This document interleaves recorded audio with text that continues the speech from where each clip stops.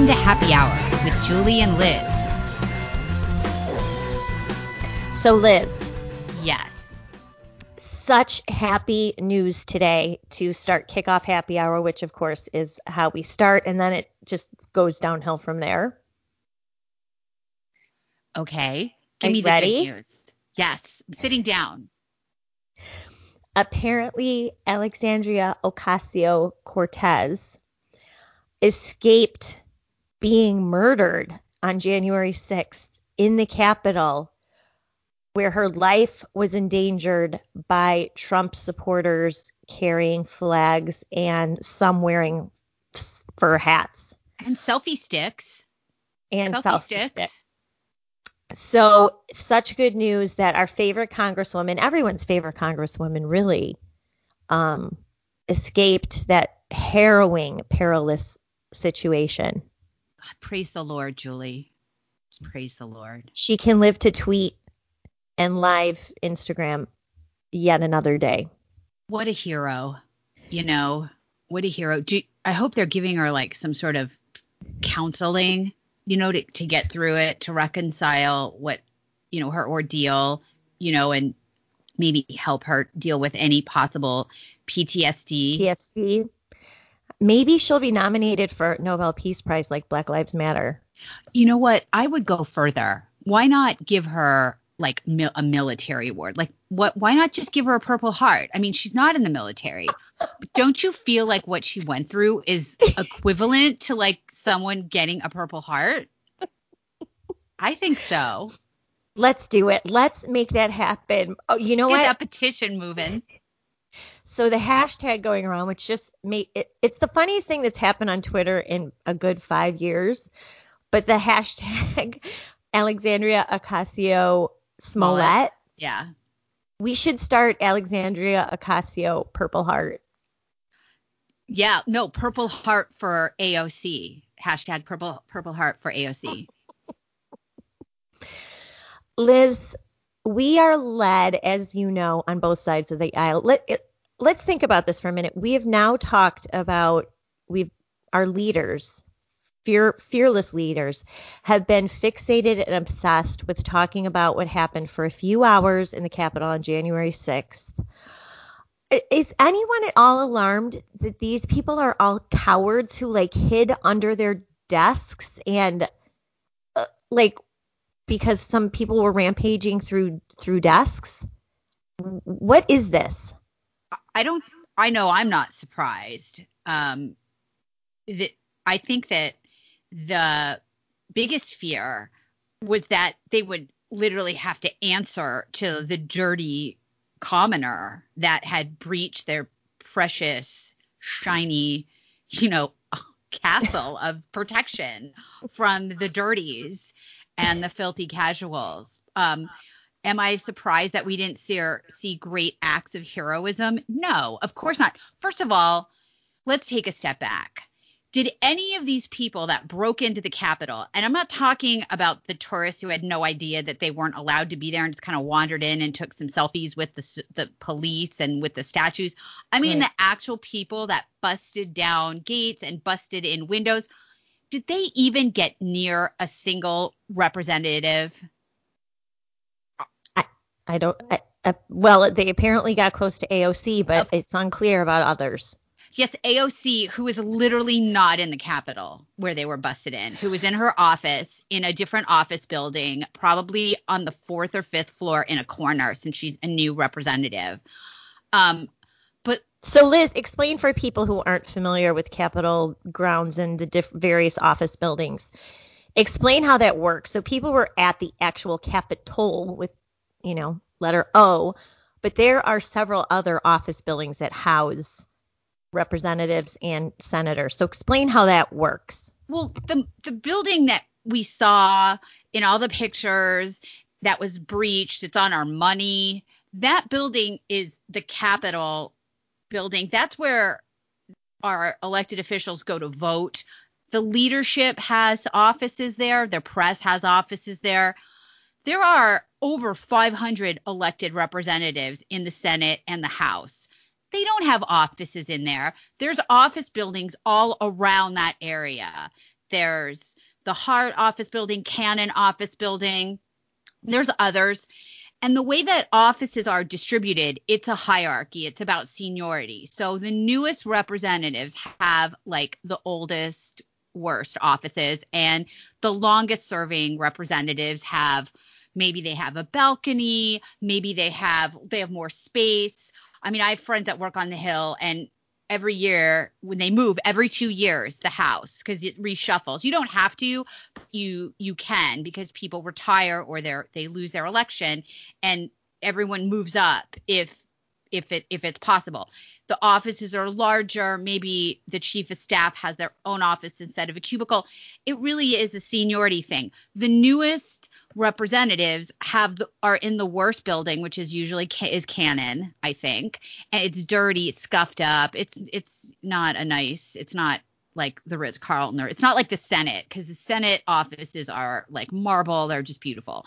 Mm-hmm. So she's a newer congressperson. She's not going to be on the first floor. She's going to be on I don't know where exactly her office is. It's not public, but she doesn't have an office in the Capitol building. I mean, come on. So what she's saying when she's telling this story is she's claiming that some people, insurrectionists, revolutionaries, whatever, somehow found her office and like broke into an actual literal office building. Like they broke into an office building and then found her office. And I have spent a fair amount of time in different congressional offices, and it is almost impossible to find your way around unless you're there all the time. I've been lost. I've been crying because I'm lost. Like it's every hallway looks the same. It's if you don't know where you're going, good luck finding your way there. So right out of the gate, the story was very suspicious that she was attacked. I was talking to one of my friends who was the chief of staff that was for a congressman when it was happening, and she was just like, "Oh, we're just hanging out." They were in their office. A more senior congressman than AOC. And another friend of mine works for a senator, and he was like, "We ordered pizza." So the idea that the offices were breached and in danger, I haven't seen any evidence that that's actually true. But that's not good TV. That's not good Instagram, Julie. So, but yeah. It makes for hilarious Twitter and mocking her, especially in light of, which we'll pivot to this, the attacks on freshman Representative Marjorie Taylor Greene, who is the latest, Steve King, the latest target of the left to try to deflect away from what Joe Biden is doing in his 5-minute executive order signings and what the Democrats overall are trying to do. So she is really a good antidote to what the Democrats and even many people in our own party are attempting to do to Marjorie Taylor Greene, which also the purpose is to pivot away from the rank and file contempt and anger at people like Liz Cheney and the other 9 House Republicans, including Illinois Congressman Adam Kinzinger, who voted to impeach the president last month. You know, I also think that the Marjorie Taylor Greene thing was something that the Republicans were involved with too. I know that the Democrats are on a roll where they're trying to convince the public, I guess the part of the public that isn't who they're demonizing, that they're white supremacists and they're dangerous and they're terrorists. So that's 75 million people voted for Trump. So, you know, I'm going to guess that's who they're trying to gin up a fear about. I think that the Republicans were also behind the scenes going after Taylor Greene because they have a Liz Cheney problem. And so what they could do then is broker, right, and say, all right, well, we're not going to do anything, the Republican caucus, we're not going to do anything to Marjorie Taylor Greene if you shut up about Liz Cheney. And I think that was something that the Republicans also used. And not to say the Democrats weren't in on it too, because again, they need people to believe that every Republican Trump voter believes in Q, that they're white supremacists, that they hate Jews and minorities and whatever else. So that was kind of a joint, let's say it was a bipartisan effort to take down Marjorie Taylor Greene. And they're voting today. Today they're going to vote on whether the House of Representatives are going to vote on whether or not she should be able to keep her committee assignments. And this is disgusting. It's disgusting. I don't know exactly what she said. I've heard people tell me what she said. I haven't seen or really read her own words, but the only people who can pass judgment on what she does in Congress are the people who voted for her. Right. And this idea that there are a bunch of congressmen, gatekeeper, moral authorities that, are able to pass judgment on other colleagues that don't meet their standards. You know what? Fuck off. Right. That is absolutely garbage. And the GOP should have put their foot down and said, go F yourself. But they're not. They never do that. Because what do you think, we know, Julie? well, we know, I think it's a great point that this was also, internal in the Republican Party. We know that Kevin McCarthy obviously appointed Liz Cheney as conference chairman. He was getting a lot of blowback from that even before her impeachment vote because she is a never Trumper. But after that, facing a lot of pressure, he stood with her. He made a really just expectedly weak, facile, groveling statement about Marjorie Taylor Greene and how, that's not who we are, the old saying. But this is, so I don't know the precedent of the House stripping committee assignments from someone who literally was just elected and is Steve King, right? They did it to Steve King. Steve King was stripped of his committee assignments. And the reason was by a vote or by Republicans? No, just pressure. Right. The actual Republicans did it. Now, you're right. The whole House in a Democrat majority, who's next? Maybe they're going to. Well, that's just it, Liz. We know she's not it. I mean, you just greenlighted. This will apply to everyone. No, next they'll get Nunez off of Intel. They're going to get Jordan. They're going to get. This is a really bad precedent. There's nothing that the Republicans, I think, can do because they don't have the majority. But what they can do is the Democrats have they have a much slimmer majority than they did 2 years ago. Mm-hmm. And if McCarthy was smart, which he's not, so this won't happen, they need to make it as painful for the Democrat caucus in the House as possible, whether it's putting a bunch of amendments on these bills that force them to say yes or no to, boys competing against girls, to go and put all the issues on the table, the kitchen table issues that progressives don't like, but that the public is behind, and force them to take some very painful votes. But, it's a terrible precedent. And we all saw what happened when Trump gave Mike Flynn up, right? They got their scalp and they spent the next 4 years getting scalp after scalp after scalp. This is not going to end well. But next time they're going to go for someone bigger, and what is going to be? They'll go for Nunez or something. They probably will. I mean, the only good thing about Nunez, as you know, is he's been through this. I mean, he was the only man standing for 2 years as he really single-handedly uncovered FISA-gate, and his family was harassed, and they tried to take him down. So they might, but it's going to be great when they go to, say, the Never Trump or squishier caucus. What happens when they start digging up shit about Dan Crenshaw, for example? Or they're not going to go after the squishes. I don't know. I wouldn't be, because they see, but the Democrats will. No, I don't think they will. They're going to go after the people who objected to the vote, the electors. And they're going to say that they're part of the insurrection, that they're dangerous. That's who they're going to go first, because they can work with – there's like a gentleman's agreement between the squishy Republicans and the Democrats. And what they don't like are the Matt Gaetzes and Right. the other Right, good point. the uppity ones. They don't like the Marjorie Taylor Greens. They don't like what's her name from Colorado, the one with the firearm. They don't like her. Lauren Boebert. Boebert. They don't like Lauren Boebert. They don't like any of these sassy people. They don't like the people in the Freedom Caucus, like Jim Jordan. Right. So I think they're going to go after those people because there's sympathy for it. And they'll just say, oh, these people they voted to overthrow the election or some garbage like that. And that's who they're going to go after first. The other ones, I'm telling you, they're all in the same club. So they can work. They're all in on the theater, right? So they're all, they're all playing the same game. It's the people who aren't playing the game that they need to neutralize. So I think they're going to go after other people.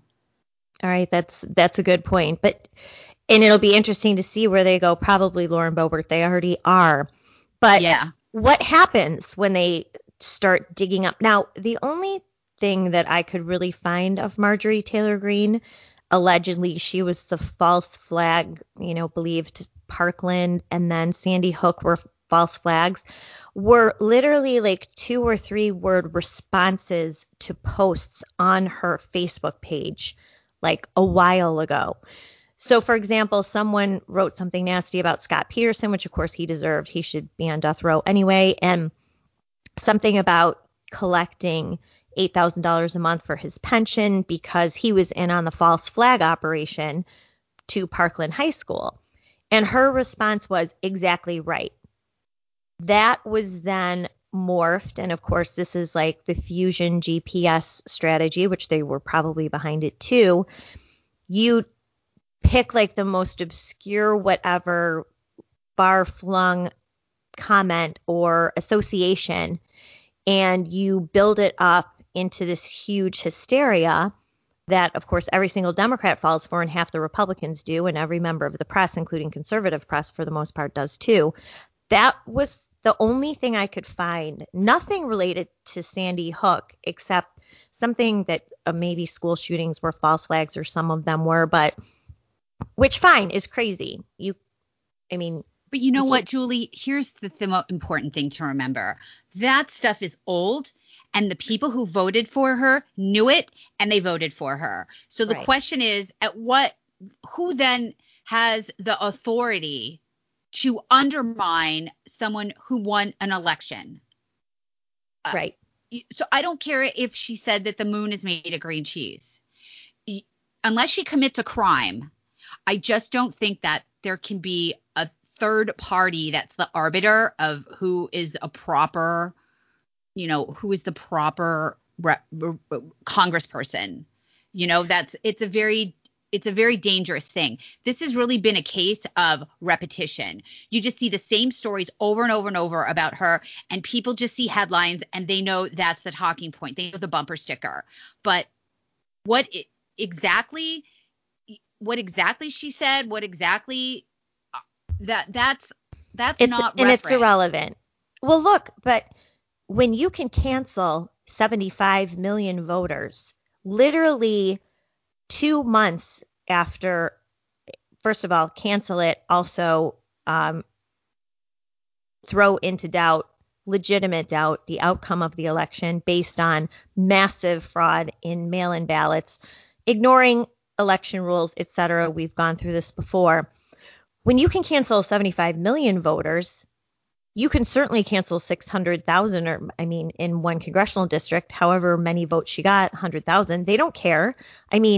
This is the lesson of what the first impeachment and now certainly the second impeachment and conviction and this overblown, dangerous, really hysteria about January 6th is canceling all of us. Well, so now it's a no-brainer for her. It's easy to do because they also have these platforms that help literally cancel people. Like there's a very limited ability to respond because people are deplatformed from having a discussion or offering an alternative opinion. So you just get the same drumbeat over and over and over again of like the right thing to say and think and what you're supposed to believe without any evidence. Well, speaking of without evidence, let's touch a little bit on the theater, as you just said, which is a nice way of putting it, of what happened on January 6th. So we have this far-reaching, really dangerous Department of Justice investigation where they are arresting people on misdemeanors, holding them in jail with denied bail because they think that the election was stolen, only to attempt to build sedition cases against them, which is exactly what is happening in Washington, D.C. right now. Added to that is the nonstop hype in the media over this, and now these optics in the Capitol, which we saw Tuesday, I believe it was Tuesday night, Officer Brian Sicknick, who was killed. We're still not sure how, but he died. We don't know if he was killed. He died, and he is one of 5 non-military heroes or you would say what, government elite, one of 5 in the history to be laid in state in the Capitol Rotunda. How crazy is that? Because we have no proof that he died of any injuries related to January 6th. CNN just issued a report a couple days ago saying that not only is there no video evidence, but there's no evidence that he died of blunt trauma, which we were told he was beaten to death by a fire extinguisher. This is literally what's been printed everywhere, including places like the New York Times. We still don't know how he died, but here he is getting this hero's sort of attention. I think he's going to be buried in Arlington National Cemetery. This is disturbing because you're exploiting a man's death, using it as a political prop without any evidence that any of it's true. I think I shared a story with you a couple days ago about a woman who was in Texas, and she was at the event on January 6th, and she did go into the Capitol. She took a picture. I think she was in there for a couple minutes and then left, and people identified her to the FBI. And then she was stopped at TSA. She's had numerous interrogations. There's no pictures of her destroying property or any violence or anything like that. She just walked in. There was nobody stopping her. There was no guards. And she is being prosecuted. And she had a very small footprint in the whole affair. She was, she thought she was there for a rally. And so they managed to hunt her down, get TSA in on it. FBI officers came to her house. She doesn't live in D.C. And now and they can't find the person who hit Brian Sicknick in the head with those fire extinguisher. Right. And they're I'm not doubting it. I'm just wondering, why is it that some things seem to be, really moving quite fast relative to the speed of government traditionally. And this important thing where an actual police officer was allegedly murdered by someone, and they have absolutely they've got nothing. They can't find any evidence. That's according to CNN. I mean, surprisingly, and it was Evan Perez and others who reported this, but, I've been covering this. I emailed the DC field office for the FBI a week or so ago asking for information. Of course, they said they can't respond to any ongoing investigation, but we don't even know if there is an investigation, because when they gave their press conference on January 12th, the acting attorney general and that field director for FBI DC field office, neither one of them referred to it as a murder or even a killing. They said he passed away. And so it's so beyond irresponsible for all of these lawmakers on both sides. President Biden showed up with Jill Biden. They paid their respects. They are creating this false presentation that Officer Sicknick was murdered when there's not a shred of evidence. In fact, new evidence points to exactly the contrary, that he was not murdered. Well, I think it's one thing is to note is that they were very quick to say that he had been hit in the head with a fire extinguisher and died. So my question is, where did they even get that information? Where did the information come out that he was hit in the head with a fire extinguisher? Because that had to come from somebody that had some engagement with that exchange, apparently. Where did that come from? Did that come because someone said, I saw someone beat him with a fire extinguisher? Again, I don't know either way, but I am curious that it was very fast to come out with that fire extinguisher story. And I think it was the New York Times, and it was based on 2 anonymous law enforcement officials. I think that was the first article that ran related to what happened to him. Well, do those people who saw enough of that, did they chase the guy who did it or tackle him, or do they have any way of identifying him? I don't know. I just think that they're arresting all of these people, many of whom were not violent, who were just maybe trespassing, a misdemeanor. And these people are getting hunted down like dogs. And then somebody who murdered a cop they can't make a case for it. It just, I don't know. They also can't find the person who allegedly planted pipe bombs outside of the RNC and DNC the night before. Can't find those people either.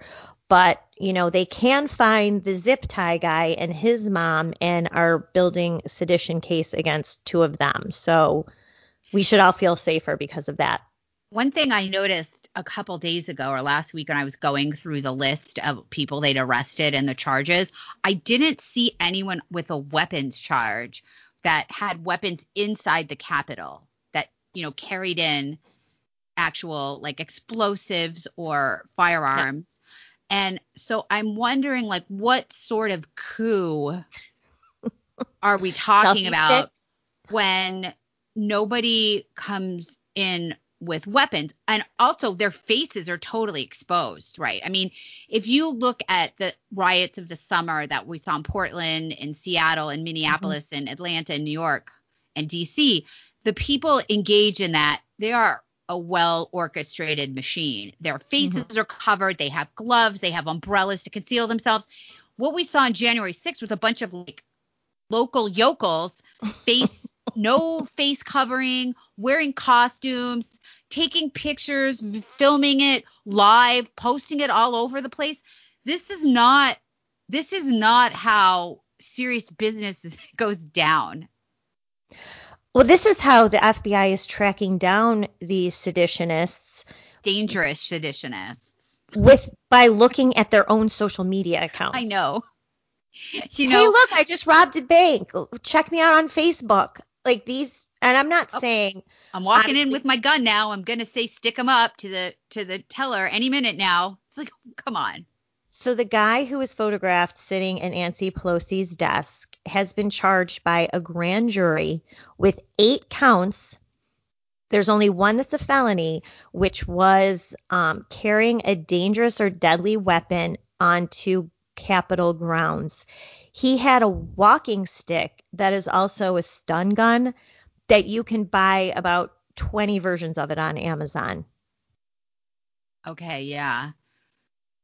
He didn't use it. He didn't threaten anyone with it. I mean, it was stupid. It's dumb. Why would you sit on Nancy Pelosi's desk and invade her office unless you're a Sunrise Movement activist walked in there by AOC, which is what happened in 2018. That was okay. But this guy is charged with 8 counts. The funniest count that I have seen, and this has been made repeatedly, is obstruction of a formal government proceeding. Something crazy like that. The big problem here, the big issue, which is just going to inflame the public more, which I think it already has, is comparing the way that this is treated with actual with either equivalent or far more extreme civil unrest. Like, we had people break in to the Kavanaugh hearing. Those people, the Code Pink and the Me Too mafia, they got way closer to elected officials than any of these clowns on January 6th. And then over the summer, we actually saw explosives used, some firearms. I think over 30 people were killed in the course of these riots. Police officers blinded. Again, explosives. And they're just out. They're out and about. And then these memas from wherever, flyover land, that Arkansas, put a picture of a selfie on Facebook in the Capitol. And, you know, she's about to get the electric chair. I mean, it's crazy. But this is kind of what got us Trump in the first place, is this inequality of the way people are treated before the law, where there's a double standard, and it's so obvious. And then this event being blown up to be part of it, I think, is it does serve a political purpose, which is to stigmatize the Trump voter. The GOP is very concerned about the uncontrollable populist movement, which is at odds with the GOP globalism, their interests. So there's definitely that. But the other side of it is for the Democrats to heroize themselves. You know, they're heroes, and they need to have that veneer of justice, that this was horrible and we're fighting for the integrity of our system, which requires us to drone our opponents like Al Qaeda, right? Right. They're the heroes here, Julie. The heroes, like AOC. Well, like you just said, the slippery slope about when Trump allowed or demanded Mike Flynn resign, and that was 4 years ago, February 2017. Just the slippery slope we saw with Steve King, and now we're seeing it with Marjorie Taylor Greene. We're going to see a slippery slope of that when no one was punished for FISAgate. And the people who thought, well, it's okay, Mike Flynn got himself in trouble. Well, it's okay, they went after Carter Page. He's sort of a weirdo. You know, he's sort of odd. He shouldn't have been with Trump. You know, all those excuses that we heard. What are those people going to say when the Department of Justice files sedition charges against a guy from Tennessee and his mom who went to the Capitol? Now, they're kooky people. But there's nothing illegal about being kooky, because then pretty much everyone in Washington, D.C. would be in jail. It's not illegal to be kooky. It's not illegal to wear anything you want into a government building, which, by the way, is people's property. Hate to say it. Yep. But True. That building doesn't belong to Nancy Pelosi or Mitch McConnell. And they actually are going to file charges of sedition, which hasn't been used in, I don't know, decades, a century.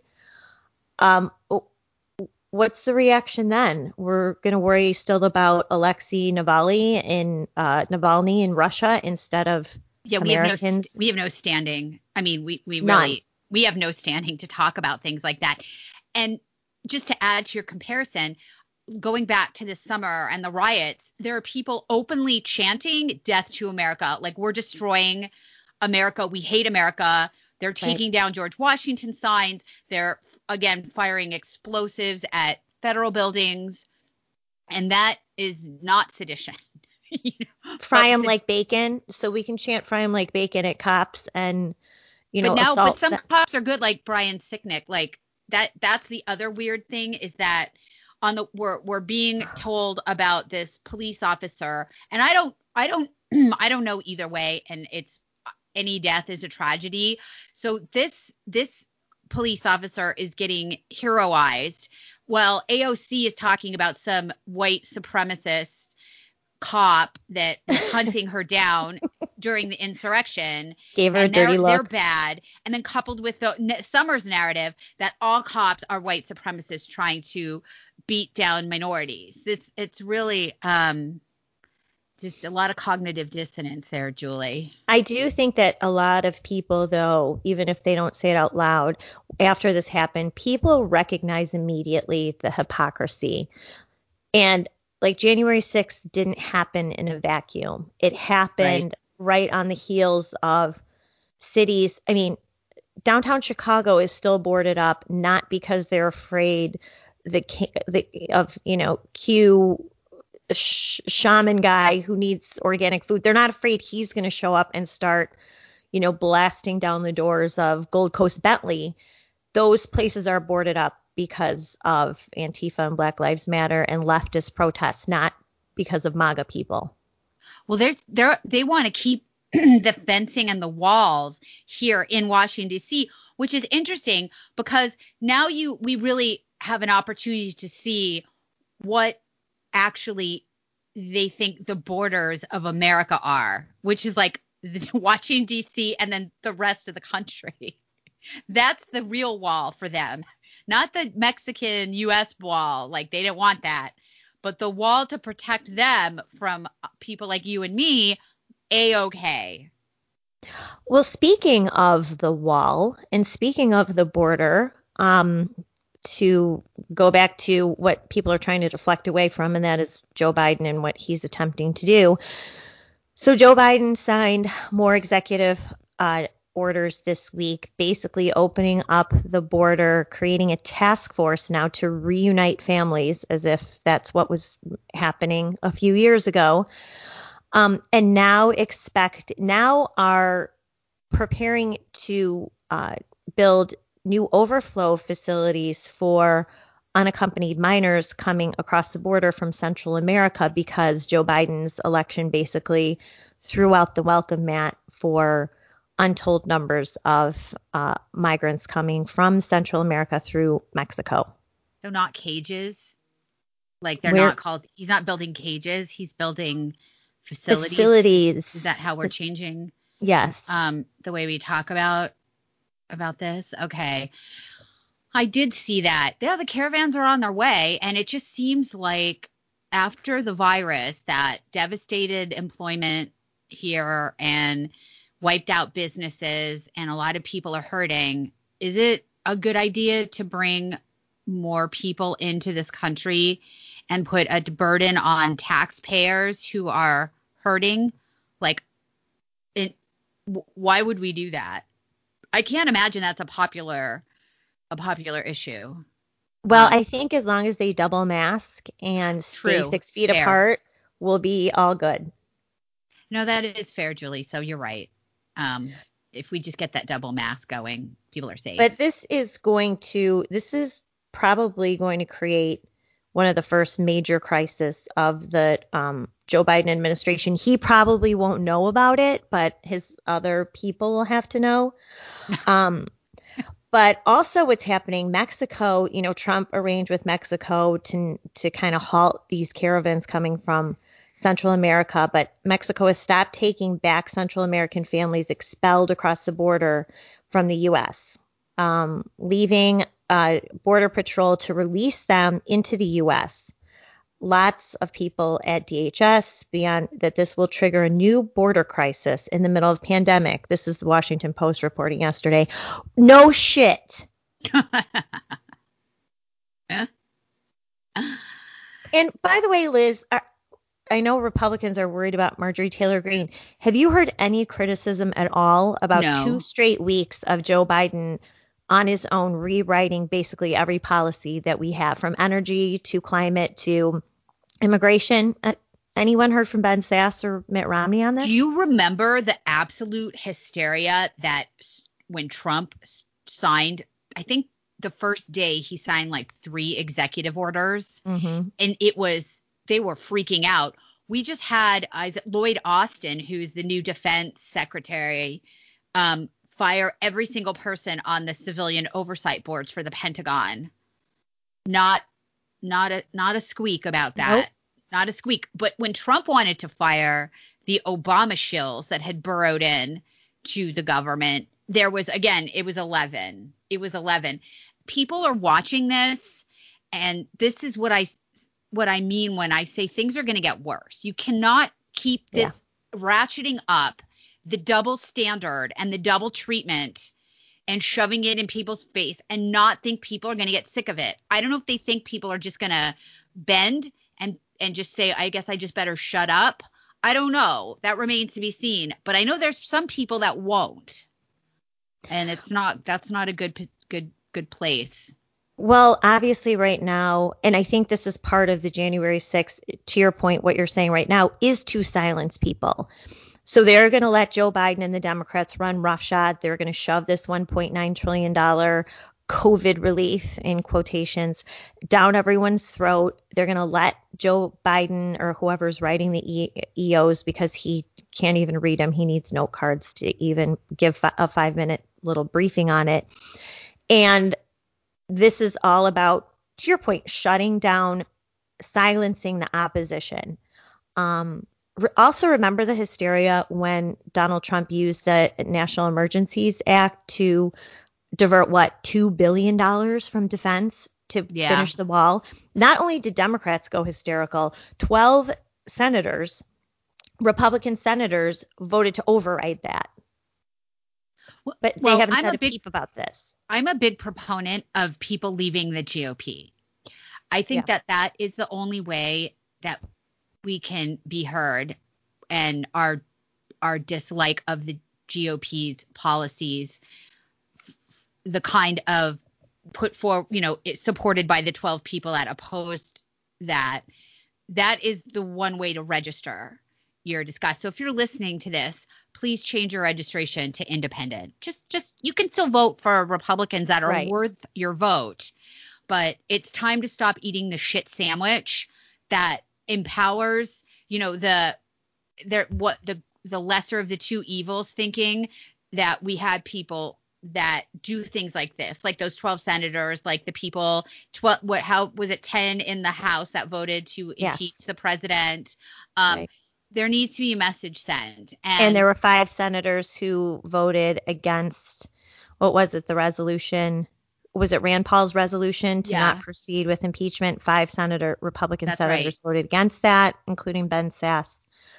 That is the only way to send a message, because this is not our party. The leadership, the GOP leadership, doesn't like the voters. This is why they have no problem considering getting rid of Marjorie Taylor Greene, who actually was voted in by her voters. And if her voters don't like her, and they didn't like her, and they don't like what she does, and maybe they feel regret, they can get rid of her in 2 years. They can vote her out. That's the way the system works. But the GOP leadership is not the same as the people in the party.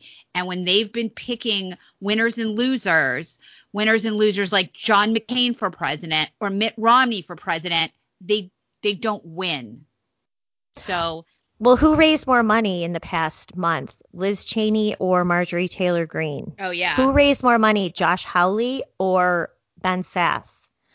I think, to your point, too, people should cut off any donations to any of the major establishment party organizations, congressional committees, senatorial committee, the GOP. Send it directly to either lawmakers or next year candidates. Yep. Send it directly to them, because or to issue groups that aren't scam PACs that promise to only give your money to candidates who hold a political position you agree with.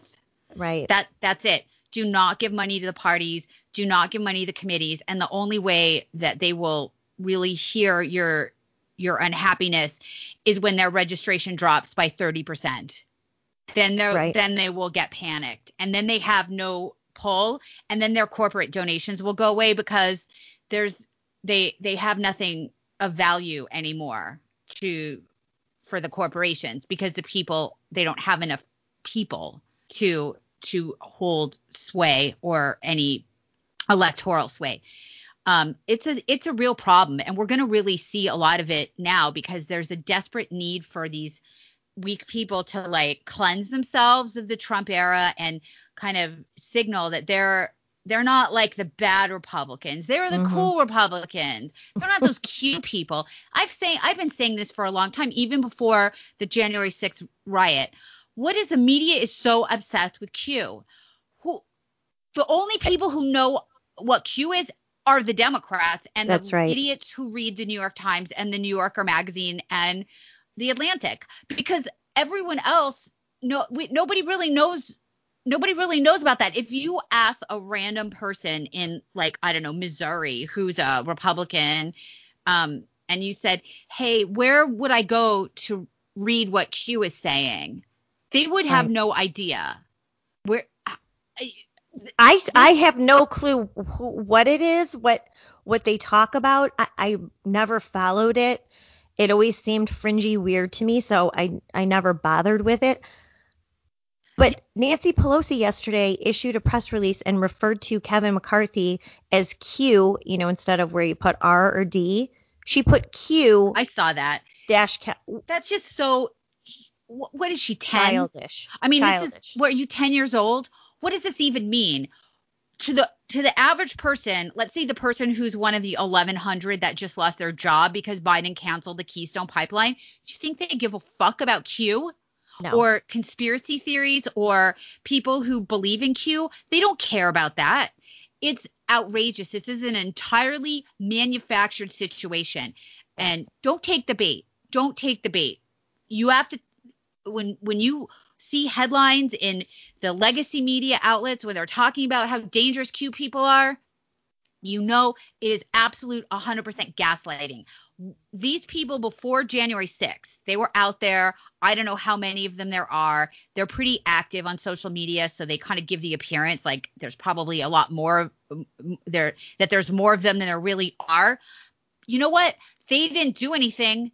If they believe crazy things, I don't know. I mean, some people think that, you're a woman even though you were born a man and you can compete in sports with women and there's no difference. So how are those? I mean, do you want to talk about crazy beliefs? Let's put them all on the table. So it's not against the law to be a conspiracy theorist. It isn't. So why is this move? This move is to demonize the people that are, I don't know, the MAGA, the populist people.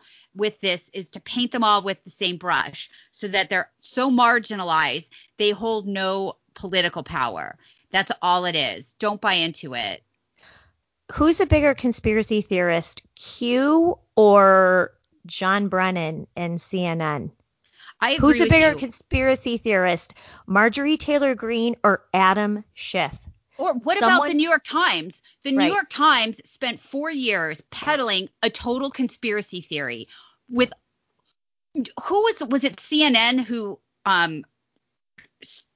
had the 3 or 4 sources told them that Don Trump Jr. got the WikiLeaks dump before anybody else, and that turned out to be a mistake.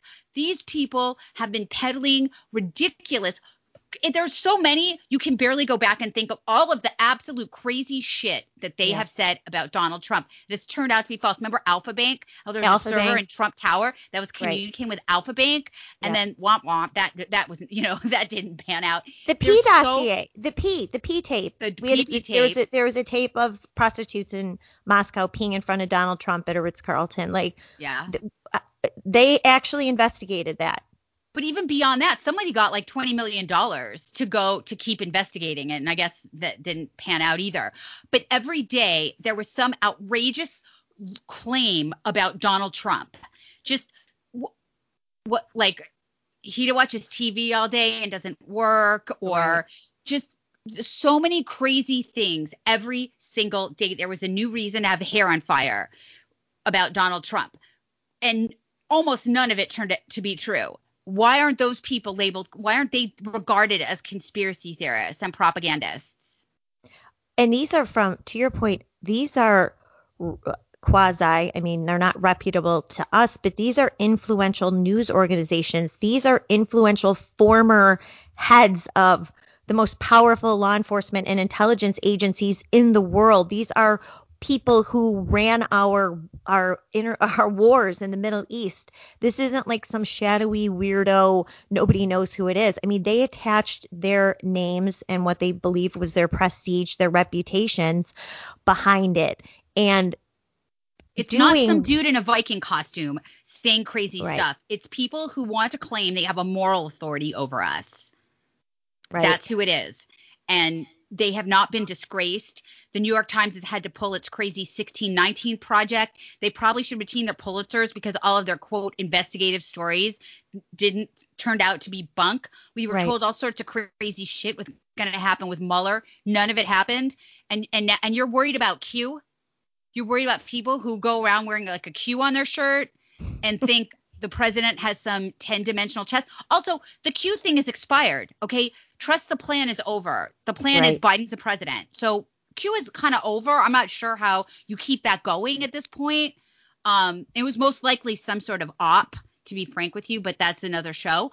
But still, these people are not harmful. They don't do harmful things. They're not out throwing explosives at buildings or standing on cars, intimidating people and breaking their car windows or shooting cops, assassinating cops. They're not doing things like that. So this is a major gaslighting going on here. It's going to be tough to stay grounded during 4 years of this shit because the media and the elitists have not had any consequences for their quackery over the last 4 years. So they're just going to dial it up even more.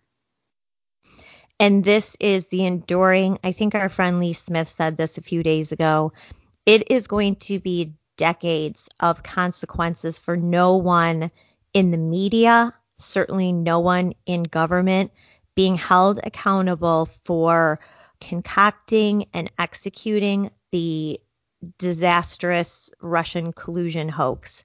The fact that everyone is still getting away with this now, that they can talk about Q, that they can go now after not just Trump associates, but just regular Trump voters, is because no one ever was held accountable for their criminality in really the most destructive conspiracy theory of all.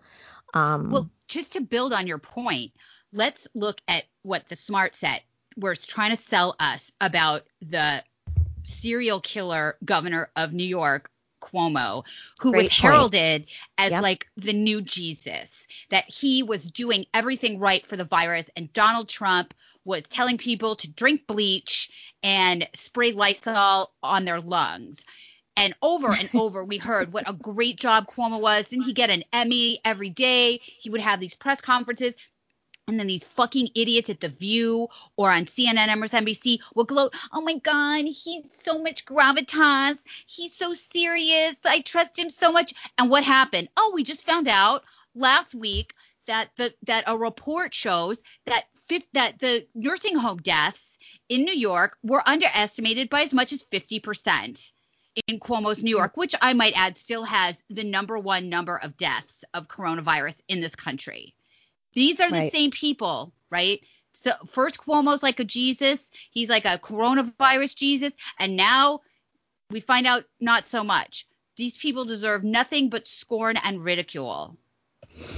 That's exactly right. They do. And what they did bolstering a megalomaniac, psychotic lunatic like Andrew Cuomo by trying to destroy Ron DeSantis, which they're still trying to do, is just indicative of who these people are, that they will go to any extreme to bolster the wrong people, really evil, twisted people, while demonizing the good guys who are doing things right.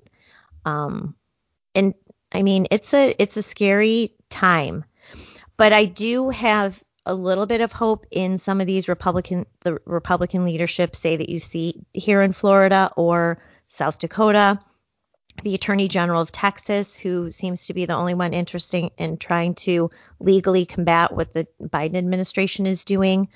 But as far as the Republican leadership, the Republicans in Washington, they are not just worthless, they're completely on the other side. They're on the other side's team.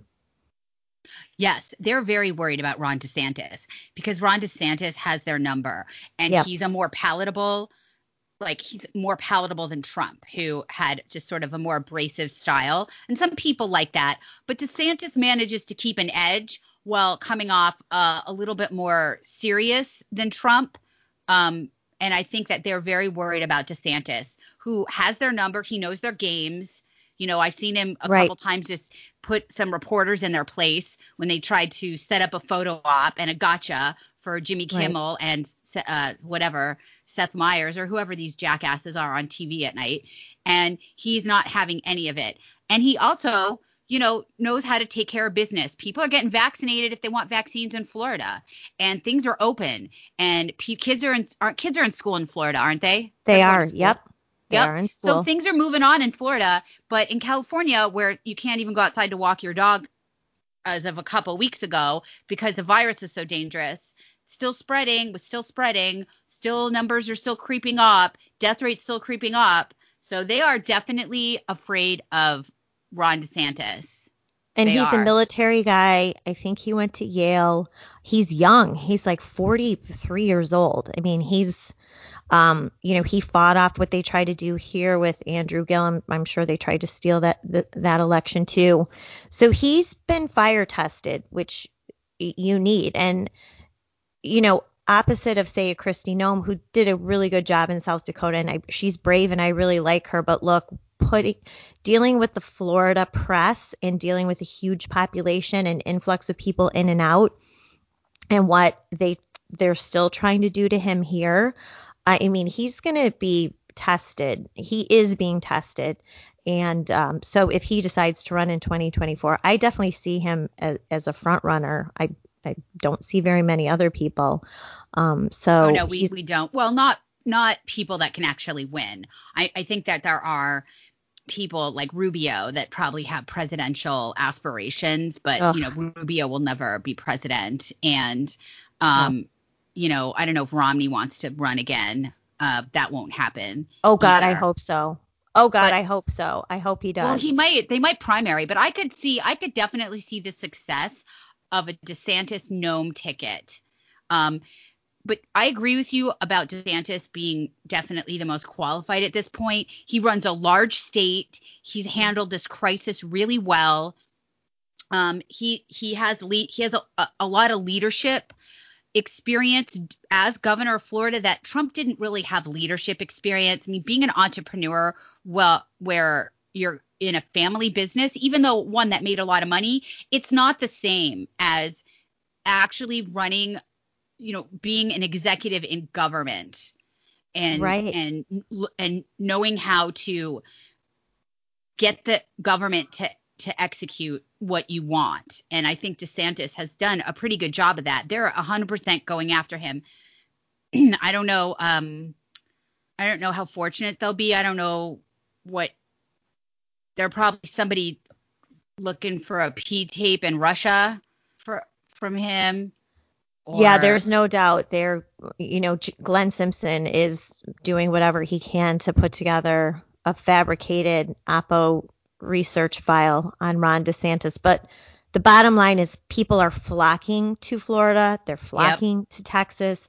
They're leaving these blue states, which, you know, the old saying, people are voting with their feet. People are getting out of these hellhole blue run states that are bankrupt and run by lunatics like Andrew Cuomo and Gavin Newsom.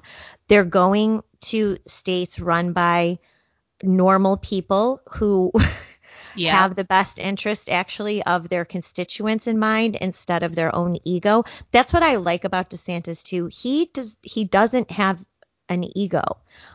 He's the only governor I've seen to this point who broke down talking about what the lockdowns did to senior citizens in nursing homes and questioning the wisdom of what he did and promising that Florida would never be locked down again. He's the only one who's shown any remorse or regret for what these lockdowns have done to people. I haven't seen that in anyone else. So I think that also, unlike Trump, it works to his advantage. He definitely doesn't have the ego that Trump does, which will help him. And he appears to be someone who's sympathetic. And I think Trump was so consumed with shielding himself from attacks. He felt like showing sympathy would make him look weak instead of relatable. And I don't think DeSantis has that. And another thing DeSantis has going for him is that he opened up Florida way before these other states that are now saying they have to open up because, Trump is gone. Right now, if anyone thinks that the lockdowns were legitimately based in science, you should be absolved of that right now, since D.C. opened up a couple weeks ago. Chicago said they're going to open up. Who was it? Gavin Newsom says, we can't keep doing this. And New York is opening up. I'm sure our listeners are, in the top 1% of smart. You guys see what's going on here. This was never about the science. But Ron DeSantis was way ahead of that game, and in Texas too. So that's what I call leadership. Exactly. So on a happy note, we're talking about Ron DeSantis as the hope of as some sort of hoped leadership that we might have to look forward to, instead of the Liz Cheney's Romney Rubio posse. Well, that's what next year is going to be all about, right? I mean, it's a little bit like 2008, but different because it's going to be a great test. The GOP is, as we know it, is definitely breaking apart. What that looks like, in 2 years from now, or really 2 years from now, that's where the work has to be done. Because the left and the Democrats, these never Trump Republicans, are not going to yield an inch. And so we either recognize this time for what it is, recognize that most of the leadership we have in this party right now needs to be, gone forever, or, we just let them have their way and just hide out in Florida, I guess. I don't know. Yeah, and go into Florida and Texas. and sit tight, I guess. So I think that's a good note to end our show on. Don't you think, Julie? I do. So we're ending on a positive note, which is a rarity. So unlike us. It is a rarity. Thank you for spending an hour listening to us. We will be back next week, and go subscribe if you haven't already to our podcast on iTunes. And we will be back just 7 days. Bye. Thanks for listening to Happy Hour with Julie and Liz. We'll see you next week.